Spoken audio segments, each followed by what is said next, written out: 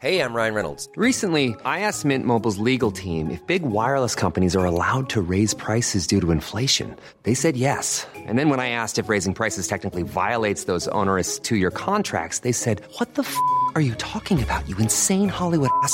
So to recap, we're cutting the price of Mint Unlimited from $30 a month to just $15 a month. Give it a try at mintmobile.com/switch. $45 up front for 3 months plus taxes and fees. Promo rate for new customers for limited time. Unlimited more than 40 gigabytes per month. Slows full terms at mintmobile.com. When it comes to your finances, you think you've done it all. You've saved, you've researched, and you've invested all that you can. Now it's time to take those investments to the next level by using the brand behind every great investor, Yahoo Finance. As America's #1 finance destination, Yahoo Finance has everything you need, whether you're a seasoned trader or just dipping your toes into the market.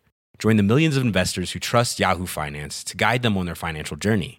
For comprehensive financial news and analysis, visit yahoofinance.com, the #1 financial destination, yahoofinance.com. Hello everyone, welcome to Dan Snow's History Hit. Back by popular demand, we've got Lewis Dartnell. Lewis Dartnell is on the podcast. Now, Lewis Dartnell's the kind of guy who you meet and wonder what the hell you've been doing with your life. He is not only a professor of science and communication at the University of Westminster, but he's a popular science writer. He's written The Knowledge, How to Rebuild Our World from Scratch, which, when I first read it, seemed like a fun thought experiment, and now in these interesting times feels like an essential instruction manual. He goes through all the essential, foundational, scientific underpinnings of our society and explains how you can sort of fast track it if you find yourself in a state of nature without utilities, without industrial farming, without anything you need, without medicine. All you do is read that book, break the glass, take the book out of the cabinet, put it in your grab bag. More recently, he has written the best-selling and fantastically interesting Origins, about how the Earth made us, about how the geology, the rocks and minerals beneath our feet have shaped the course of our history, most of the time without us knowing it. He came back on the pod because we can't get enough of Lewis Dartnell, and we chatted about how many of the things we see around us, much of our politics, our culture, the way we vote, is determined by what goes on beneath our feet or in the air around us and above us. It was super interesting. Listen, I hope everyone's finding this period of lockdown wherever you are in the world. I hope you're finding it tenable. It's difficult being at home with the kids. It is difficult trying to work. I'm finding it difficult. I'm worried about the world. I'm worried about my family. I'm worried about my community. It's difficult to maintain your mental health and your physical health. Wash your hands, cough into your elbow, isolate if you have symptoms, and then look out for what you can do in the community. I'm hugely privileged to have been able to offer my apartment in London, which is now empty, to frontline healthcare workers. I'm so happy to think it's going to be used and not sat empty. So please don't underestimate what is within your network, what is within your power to do. We're going to go through some things together, everyone. I'm going to do what I can to help with education, entertainment, information at this time. We're going to up the output of podcasts. We are trying to keep the flow of films going to History Hit TV. We've got historians, fantastic historians are uploading video for us all the time from the security of their own homes. So thank you to all of them, people like Alice Roberts, for reaching out and getting in touch. It means a huge amount. Watch over the next few days and weeks on our social media platforms on historyhit.tv, which as always you can get absolutely free. You can go and use the code POD3, POD3. You get a month for free, and then you get 3 months for just £1, euro or dollar for each of those 3 months. And frankly, who knows where we're going to be in 4 months' time, everyone. So that doesn't sound like a bad trade. You can now watch the world's best history channel for 4 months for just £3, euros or dollars by using the code POD3 History at TV. I'm also going to be thinking about some kind of book club idea. I'm going to be talking to Greg Jenner next week, and we will find out a way to stream that live. I'll let you know on the podcast as we work on the technology, but the best way is stream that live so you can all join in our conversation. In the meantime, everybody, enjoy the excellent Lewis Dartnell.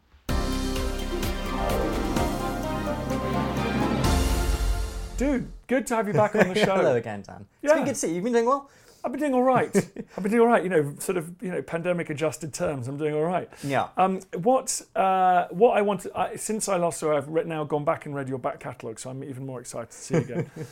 I think we could have more of a conversation about some of the things that you identify in your work that are shaping the world today, as we all know it, down to things like, the next US election. For Sounds good. Yeah. But let's start with the Mediterranean, because I love the sea and I love the effect it's had on us. And you make a very interesting point about that great inland ocean. Yeah, so one of the points I'm making in Origins is these deep links between features of the planet and the grand themes and trends of human history. And one of the things that we all learn about at school is about the Mediterranean being this bubbling cauldron of cultures and societies and civilizations. And we learn, of course, about the ancient Romans, ancient Greeks, but also about the Phoenicians, the Minoans, and the Etruscans. And when you think about it, all of this activity over hundreds and thousands of years around the Mediterranean has been mostly around the northern shorelines of this oval, elliptical shaped inland sea. It's not smeared evenly around the lips of this sea. And the two sides, the north and south coastline of the Mediterranean, are like really very close to each other. A couple hundred miles, which is nothing in kind of nautical sailing terms. So there's something of a mystery in history, if you see what I mean. Why is there this distribution, this pattern between north and south? And the answer to this becomes really clear when you look back in Earth's history and where the Mediterranean was formed from in the first place. And so hundreds of millions of years ago, all of Earth's continents were crammed together into a single giant single continent, Pangaea, the all land.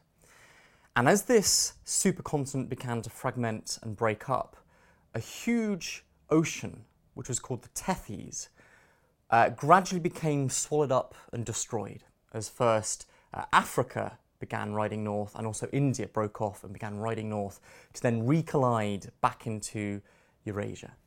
And as Africa rode north to recollide back into Eurasia, it swallowed up the Tethys Sea that was kind of getting in its way. And all that remains now of this once vast ocean is basically a puddle, a remnant of the Tethys, which is what we call Mediterranean today. And this fact, that it has been Africa riding north into Asia, and importantly, it's been Africa that's being subducted beneath Europe, means that the northern coastline of the Mediterranean has been crumpled up into this great big linked chain of hills and mountains, which have then become submerged with the rising of sea levels after the last ice age. So it's become a drowned landscape. The northern Med is full of hundreds of islands and archipelagos and inlets and bays and coves and natural harbours. The North Med is ideally set up, in just a pure geographical sense, ideally set up for seafaring societies, for moving things around and trading when going over land is much harder for most of history. Whereas if you look at the other coastline, the African coastline, and literally just look at a map or just imagine your head, It's pretty flat. It's almost ruler straight because the land is being subducted and swallowed into the depths, into the interior of the earth. And pretty much the only exceptions to this general rule for thousands of years of a history through the Bronze Age and then the kind of classical era through the Middle Ages have been the civilization of ancient Rome, the civilization of ancient Egypt, which effectively huddles along this linear oasis of the River Nile through the Sahara Desert, and Carthage, which came to oppose even the might of the Romans until they were utterly destroyed and then the wars and pretty much wiped off the face of the map. And now that you're mentioning it, Carthage is the only kind of little natural harbour that you think of Only along that natural coast, harbour you can find in 1,000 miles along North African coastline. So naturally, as a seafaring trading nation, state, that's where they established themselves. And so for thousands of years, there's been this sharp disparity, distinction between two sides of the Mediterranean Ocean. And that all comes down to earth movements and plate tectonics. See, this is why I love you, dude. This is so cool. Does that also mean the process of crunching up on that northern coast, is that what also has produced sort of nice deposits of different minerals and metals? And is that the process of being smunched up? Smunched. I'm going to put that into the Well, you next can book. footnote it. But So I fitted the word clunch into my book as one of my innuendo bingo words in Origins. There is clunch. So the closing of the Tethys Ocean and the creation of the Mediterranean as a puddle crumpled up clearly the Alps along the southern margin of Europe, but it also crumpled up ripples much across northern Europe, and we still feel those ripples of the collision of Africa into Europe as far north as Britain and London. So the South London, Downs. the South Downs, What? and the rippling of the Cretaceous, that chalky landscape, and specifically with London, the lower Thames Valley is running along one of the kind of down dips of this great rippling of the Earth's surface, which has been filled in with a huge amount of clay during an earlier period of Earth's history when the sea levels lapped up and deposited lots of seafloor mud in what would become the Thames Basin. And so one of the key facts about London is that London is an awful place for trying to build skyscrapers. You're trying to build on mud. You have to build incredibly deep foundations for skyscrapers like the Shard and the Canary Wharf. But London, on the other hand, because of that, is ideally set up for tunnelling, for the oldest tube network in the world, and now still one of the most extensive tube networks. Whereas New York and Manhattan is the opposite. New York has got rippling of rocks, which give you foundations for towering skyscrapers in lower Manhattan and also in Midtown. So in New York, the distribution of skyscrapers perfectly mirrors the geology below the ground that's invisible. But London is an expression of the rippling of the Alps and the collision of Africa. But did that colliding effect? See, I'm too stupid. But did the precious metals, like, were they or useful metals? Are they laid down before that, or are they? Does the process of clunching mean that's why you hear about Greek and Etruscan and Spanish access to those kind of key metals in that? So copper is a key metal. Copper is laid down right on the bottom of the seafloor around hydrothermal vents. There's a lot of copper being laid down right now in the middle Atlantic, in the Mid-Atlantic Ridge, as the ocean itself is still spreading. Don't tell the man that. Okay, mine So it all people out. are starting to talk about deep sea mining. Oh, great. But during the Bronze Age, they, without really understanding what was going on, found you could get access to deposits of copper, even though it was laid down right on the bottom of the seafloor, because with the destruction of the Tethys and that ancient ocean being swallowed up with Africa riding north, a scoop, literally like a kind of ice cream scoop dollop of ancient ocean crust was picked up and slapped right back down into the middle of Cyprus. And Cyprus and the Troodos Mountain in the middle of Cyprus is a dollop of ancient oceanic crust with really rich copper ore deposits. Right. And the Minoans realised they could walk up the side of this hill, mine into the side of it, get incredibly rich copper, which they mixed with tin from Cornwall and the granite deposits there. And that was the raw materials for thousands of years of the Bronze Age, with this tectonic earth movement that made it available to us. And kind of, once you mix tin and copper together, you're on the moon in about 5,000 years. It's incredibly quickly, exactly. Like, we're anatomically modern humans for hundreds, 200,000 years or something? Give or take, exactly. Yeah. And then the dudes discover the piece of crust, the ice cream scoop, and then, Apollo 11. Well, when you look at the short order. It really is, and it's been accelerating, getting quicker and quicker. So 3 million years of Stone Age technology, of picking up bits of rock and bashing them against each other.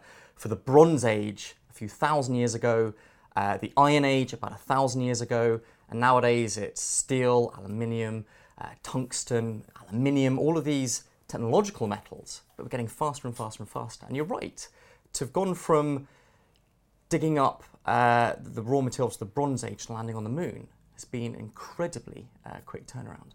So Providence handed those northern Mediterraneans, I mean, that's why it all begins there. So they've got the natural materials, they've got the harbours, they've got it all going on. Yeah, the geography has provided for them what is needed for building flourishing civilizations. And they've, in thinking about it, you've probably got enough useful geography for trade and communication, but a bit for defence as well. So it's that kind of quite nice mix. So it doesn't. So in the same way that those societies benefited enormously and went on to become hegemonic, who's got the good stuff today? Like, what's the equivalent? So, in a sense, we are still very much in the Iron Age. Things have moved on in terms of the number of different metals we've been using since ancient Rome, but we still mine and produce more iron and steel than any other metal. But with the modern world, with our industrial chemistry and making things like artificial fertilizers and the kind of chemistry and the catalysts needed for that, but also in particular for all the electronics that we use. So if I were to ask you, Dan, how many metals, different kinds of metallic elements, do you think you have on your person right now? You might have a bit of copper, maybe some steel, maybe a bit of aluminium. I'm the man of steel. So I would, I guess I've got 5 metallic elements on me. And I think that's a pretty reasonable guess. you've probably got nearer 30, if not 40, different metals on your person right now if you have a smartphone in your pocket. And these are trace amounts of weird exotic metals that have special properties for electronics or the magnet and the vibration motor of your buzzing vibration alarm for your phone. And these are the rare earth elements. And it is true that in the modern world, 80% of global supply of these rare earth elements is coming out of China. And what we're seeing at the moment in the trade war between the US and China, two of the largest superpowers on the planet today, are having a bit of a tussle. China, if you'll excuse the pun, is literally holding the trump card. The states cannot afford for China to turn and say, okay guys, we've had enough of your tantrums, no more rare earth elements for you. We are cutting off your supply. They did something similar in a dispute with Japan a number of years ago. So it's not that China has the only deposits of rare earth elements around the world, but they are able to mine it economically at the moment because they're smeared quite thinly around the Earth's crust, whereas we find rich deposits of iron concentrated in a particular place, or as we were talking about earlier, rich deposits of copper or tin for different geological reasons, dolloped and concentrated in one place. These rare earth elements are just smeared and averaged all over the world. There's nothing that's concentrated. So surface area is useful. So China being a large country is useful, but actually with these rare earth elements, we co-mine them. You mine rare earth elements with something else that has a market value, and you get the rare earth elements kind of along the side. That effectively cheapens their production. What I like about your work as well is that as a sailor, it's not just the stuff under our feet, but it's the stuff going on in our atmosphere, because any student of maritime history knows that we just got blown around. You know, literally did. Yeah, Christopher Columbus, everyone's like, oh, it was amazing. I mean, it was an impressive maritime feat, but you do just put the sails up and get blown from A to B. Hi, I'm Matt Lewis, historian and host of a new chapter of the Echoes of History podcast. If you're an Assassin's Creed fan, and like me, want to be prepared for the launch of Assassin's Creed Shadows later this year, join us on Echoes of History as we head to feudal Japan to explore the real-life history that inspired the latest game from this legendary franchise. Learn about Yasuke, the African warrior who entered the trusted circle of Japan's most powerful warlord.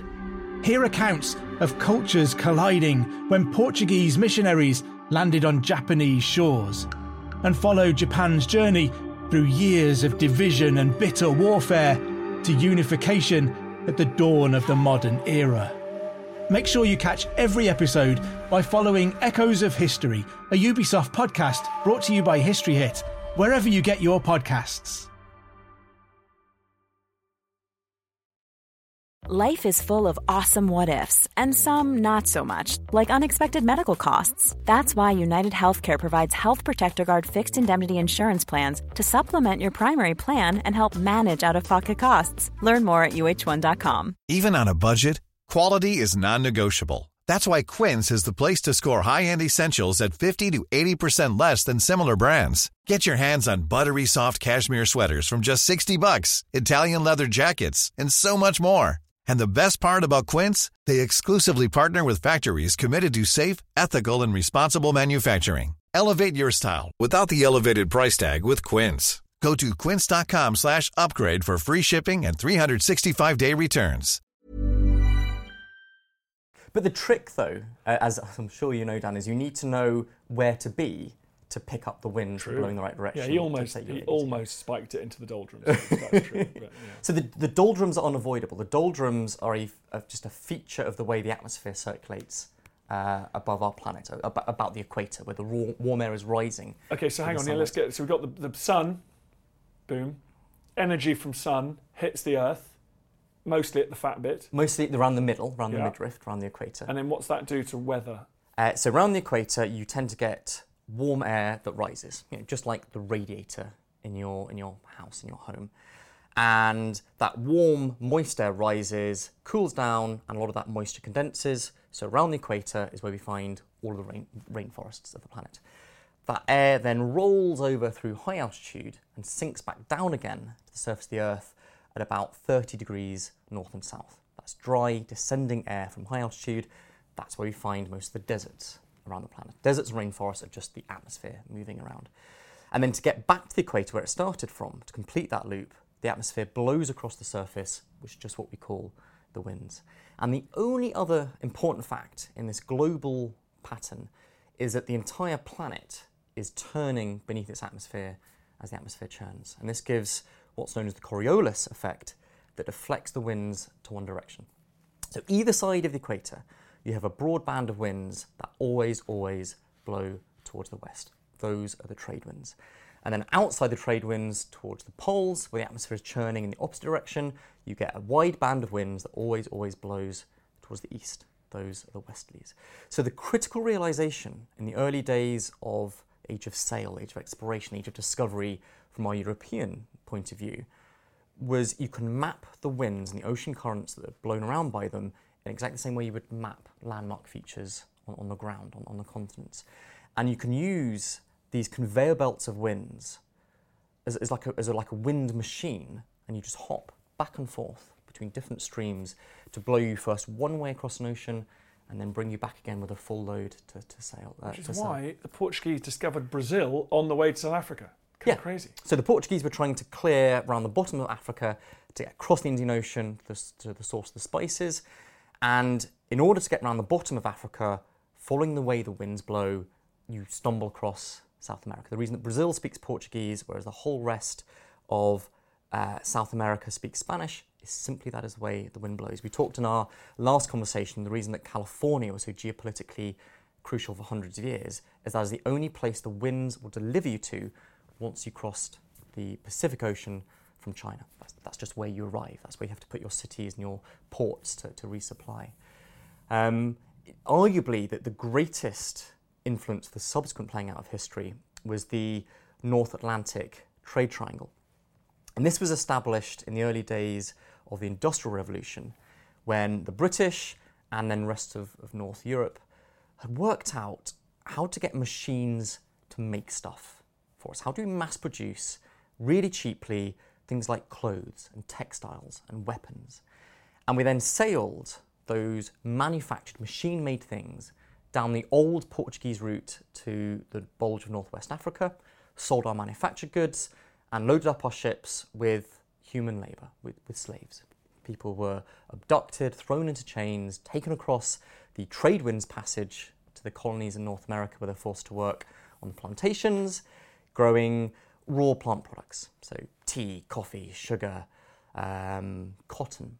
And then those raw plant products were taken across the westerly band back to Britain, North Europe, where we used our machines to transform that raw plant material into useful things, turning cotton fibres into clothing and textiles, which we then took back down the Portuguese route to North Africa, and so on and so on. So this North Atlantic trade triangle is like a huge economic cog, sat right across the ocean, being blown round and round by atmospheric circulation, but generating huge profits for its masters, for those slave masters. And we see these fingerprints of atmospheric circulation even in the global map today, about where major cities were founded and where trade routes and this whole pattern of European expansion and colonialism and empire building was dictated by where you have to put your fortresses and your ports, which was dictated where you establish your long-range transoceanic trade routes, which was dictated by where the winds blow. There's this direct correlation between the two. I find it amazing, like when you look at older cities, like your Cape Towns and your Singapore, well, the 100 years old, which are sort of established by European imperialists and traders. And I kind of find it amazing about modern cities. I mean, like Vegas, because I love going to Vegas. It has no right. It has no. It shouldn't be there. Desert, yeah. It's just amazing that, unlike London is there because of this. It's a port. It's on the mouth of a big river. It's the widest point that you can still bridge the river. The London Romans, and same as St. Petersburg, whatever. But some of these modern Chinese, or when they just go, we're in a different paradigm here. We're just going to build an insanely inappropriate place and pour more concrete in a year than has been poured for human history up to that. It's phenomenal what China is achieving. But actually, do you know why Las Vegas is where it is? Sunny. It's sunny, but importantly, it's just over the state border from California. Can gamble, yeah. So you can gamble. So the state laws were different. And Nevada the state realised it had a problem. So California is on one side of the mountain range. The moist winds blowing from the ocean get pushed up, rain. So California, you can grow stuff. You can have agriculture and feed yourself. It was also benefiting from the geological bounty of that same mountain range providing gold. Yeah. Nevada, other side of the mountains, no rain. It's in a rain shadow. It's desert. And the only way it could find support itself was effectively taxing California by enticing people from California just over the state border into its gambling halls and casinos, and effectively getting. So you're right. It still is connected. It is connected with our deeper geological past. Speaking of Nevada, which swing state, very exciting swing state in the November election. Come on, you're on shaky ground here when you try and say that all this deep history can affect, the outcome of Brexit or the presidential election, aren't you? Or maybe not. Convince me. So, one of my favourite stories from the whole of Origins, when I was researching and writing this book, were these astonishing links between the planetary and the political. How even the rocks beneath your feet seem to influence how people choose to vote in elections, what leader they want. And I show in the book the election map for the most recent presidential election in the US, and particularly in these southern states. And perhaps unsurprisingly, the southern states of the US are mostly Republican. There's a big sea of red. But there are some Democrat voting counties, and they're not scattered randomly across the map. You notice there is structure, there is a pattern to where people have voted Democrat. They voted for Hillary Clinton rather than Donald Trump. And if you see a structure. And the structure, the pattern you see is this distinctive, very conspicuous crescent arcing its way across the southern states. And that doesn't correspond to anything on the ground. There are Democrat voting counties either side of the Mississippi River, but this crescent doesn't correspond to a mountain range or to hills or anything you can actually see in the landscape.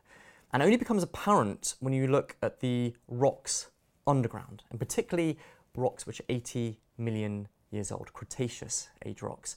And there is a stark correlation between rocks beneath your feet that just happen to be 80 million years old and people voting Democrat. This makes no sense, right, Dan? These people are not geologists. They're not digging in their back garden, or indeed their backyard, and going, my back garden, the rocks here, they're 100 million years old. I've got to vote for Trump now. I wanted to be a liberal. I wanted to vote for Hillary, but now I've got to be a Republican. But what is happening is there is this long chain of cause and effect of one thing leading to the next, reaching back through hundreds of millions of years of planetary history and the recent centuries of our history. And the rocks laid down 80 million years ago, during the Cretaceous, when Earth's sea levels were much, much higher than they are today, were basically seafloor mud. The ocean lapped up right through the middle of North America. And the rocks, those rocks, 80 million year old rocks, have been re-exposed by erosion now along that particular crescent. And it was realised in the early 1800s that that seafloor derived rock gives you a soil which is exquisitely thick and black and fertile for growing cash crops like cotton, things you could sell back to Britain and get hard currency, get tools that you need in the early days of the colonies. And unfortunately, that period of history, that meant slave labour, as we've already mentioned. And even today, even after hundreds of years after the Civil War and after emancipation from slavery and after the Civil Rights Movement, still today the greatest concentration of black African Americans live along that band of Cretaceous age rocks. People that unfortunately still today suffer from socioeconomic issues of poor opportunity, poor salaries, poor healthcare, people that are therefore much more likely to vote for Democrat politics and not Republican. And in fact, also on that map in Origins in the book, I show you a city called Montgomery. And Montgomery is the place where in the mid-1950s, a woman called Rosa Parks refused to give up her seat to a white gentleman on the bus. The entire epicenter of the entire civil rights movement, which revolutionized society across the US, began smack in the middle of that band of Cretaceous age rocks. That there is, beneath those kind of proximate causes of politics and culture and sociology and economics, beneath that there's the bedrock of what the earth has provided, of the landscape, of the geology. Okay, let's look at the problem. We've done rare metals. What are the, given that now there's or is there, less the decreasing importance of agriculture in the way that we do things, or of iron, arguably? Like, what are the things today that you think which have deep causes like that, but which are fundamental to understanding our world? So we've talked a lot about raw materials in terms of metals and making tools and technology out of that. But the other thing you need to drive a society, to provide for society, is energy. And clearly today we are a carbon-fueled, a fossil-fueled society, civilization. And as we all know, that is having some unintended consequences in terms of releasing too much CO2 in the atmosphere and pushing the chemistry of the entire atmosphere, of warming up the planet with climate change. And in a sense, what we're experiencing right now are the unintended consequences to our civilization's solution to a previous problem, which was running out of energy in the 1500s and then into the 1600s. We were a timber-fueled economy back then. We grew trees for making our sailing ships and for burning to bake bread, to make bricks, to build things with, to brew beer. Any chemistry, any function of society where you need heat and warmth, you burned a tree for that. And we were basically running out of trees.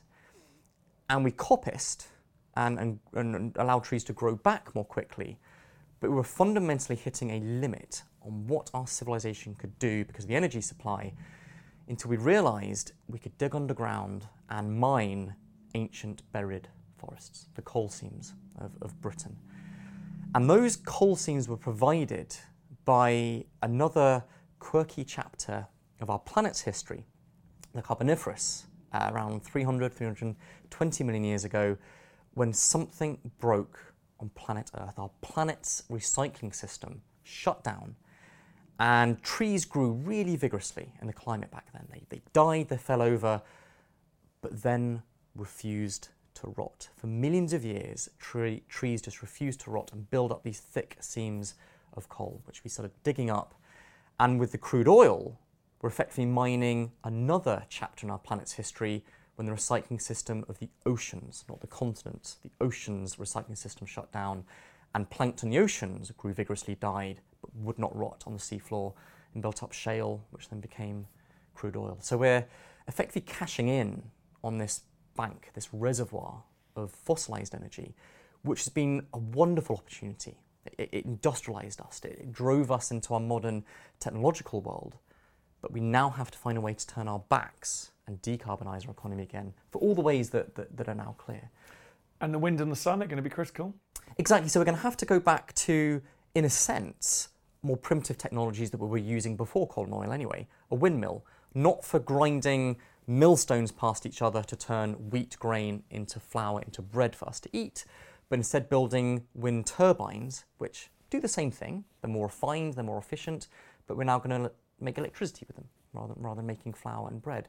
Or a water wheel, we've now effectively reinvented as the hydroelectric turbine, which is phenomenally more efficient, but the same basic principle.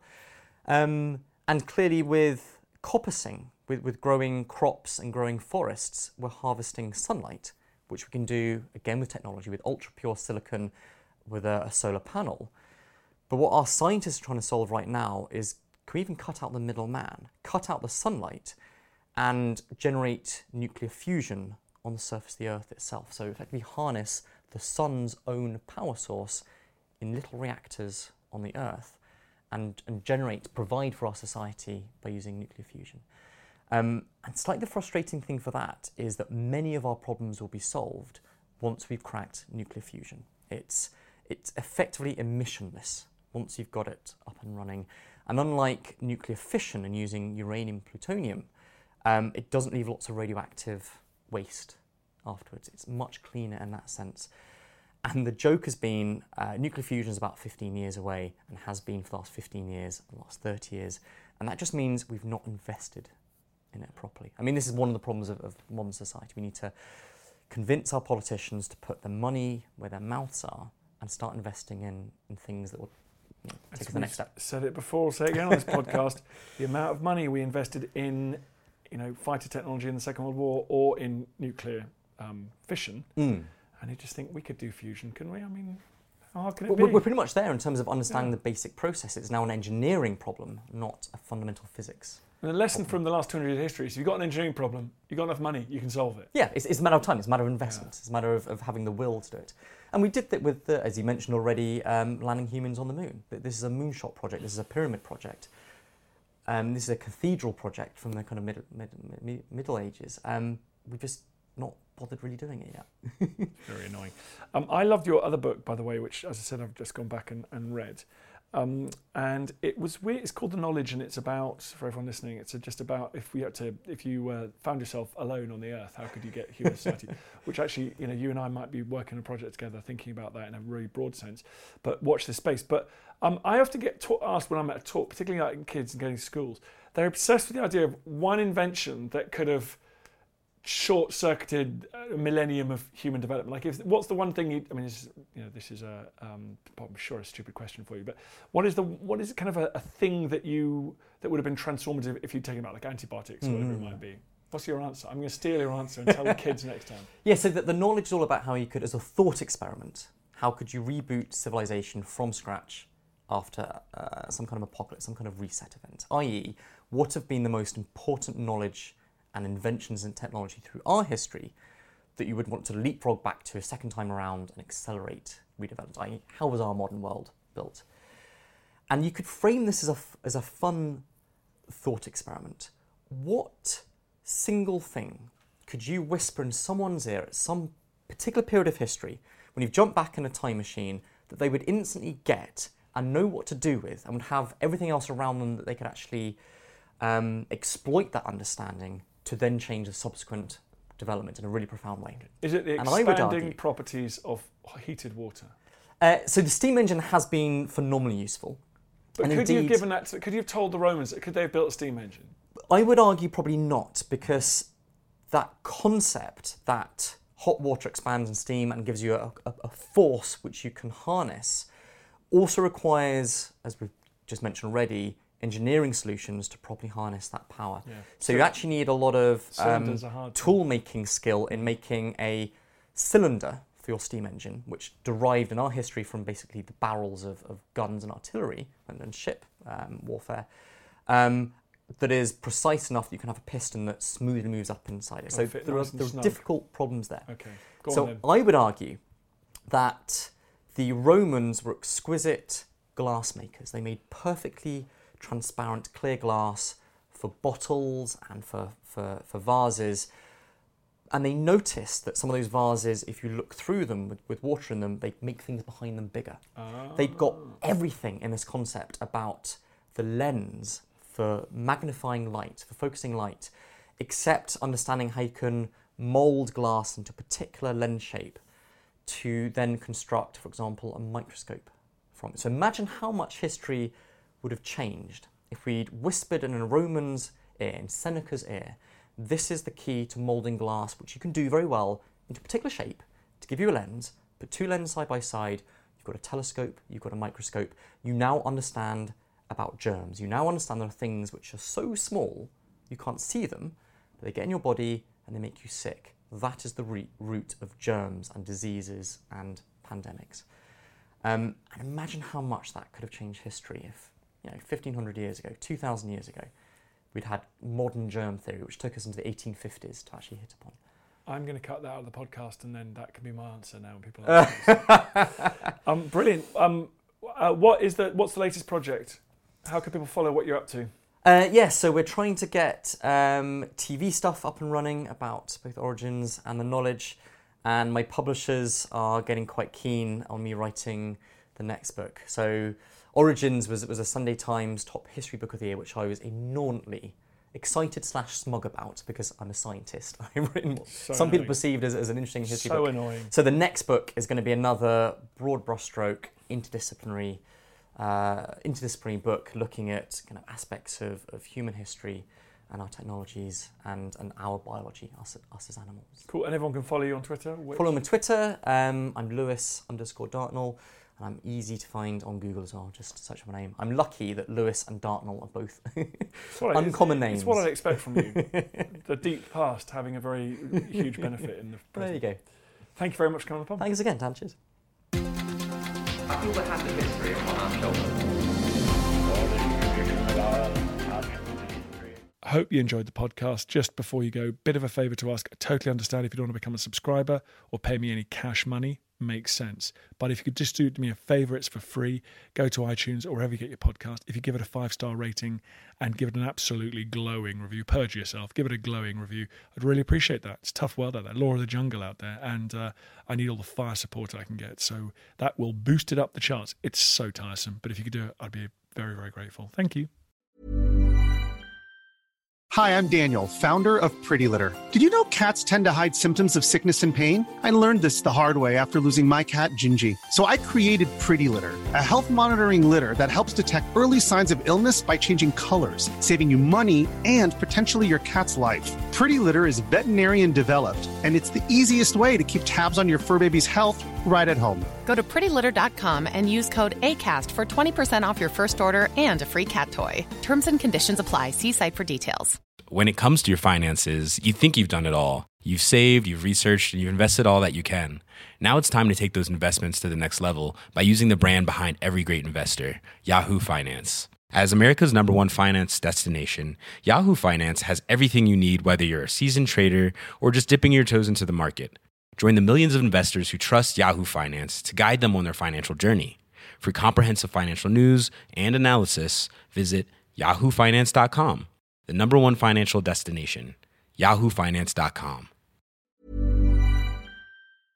Thank you for listening to this episode of Dan Snow's History Hit.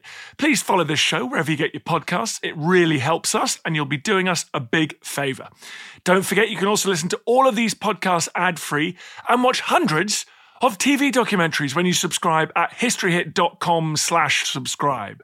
As a special gift, you can also get your first 3 months for just £1 a month when you use code Dan Snow at checkout.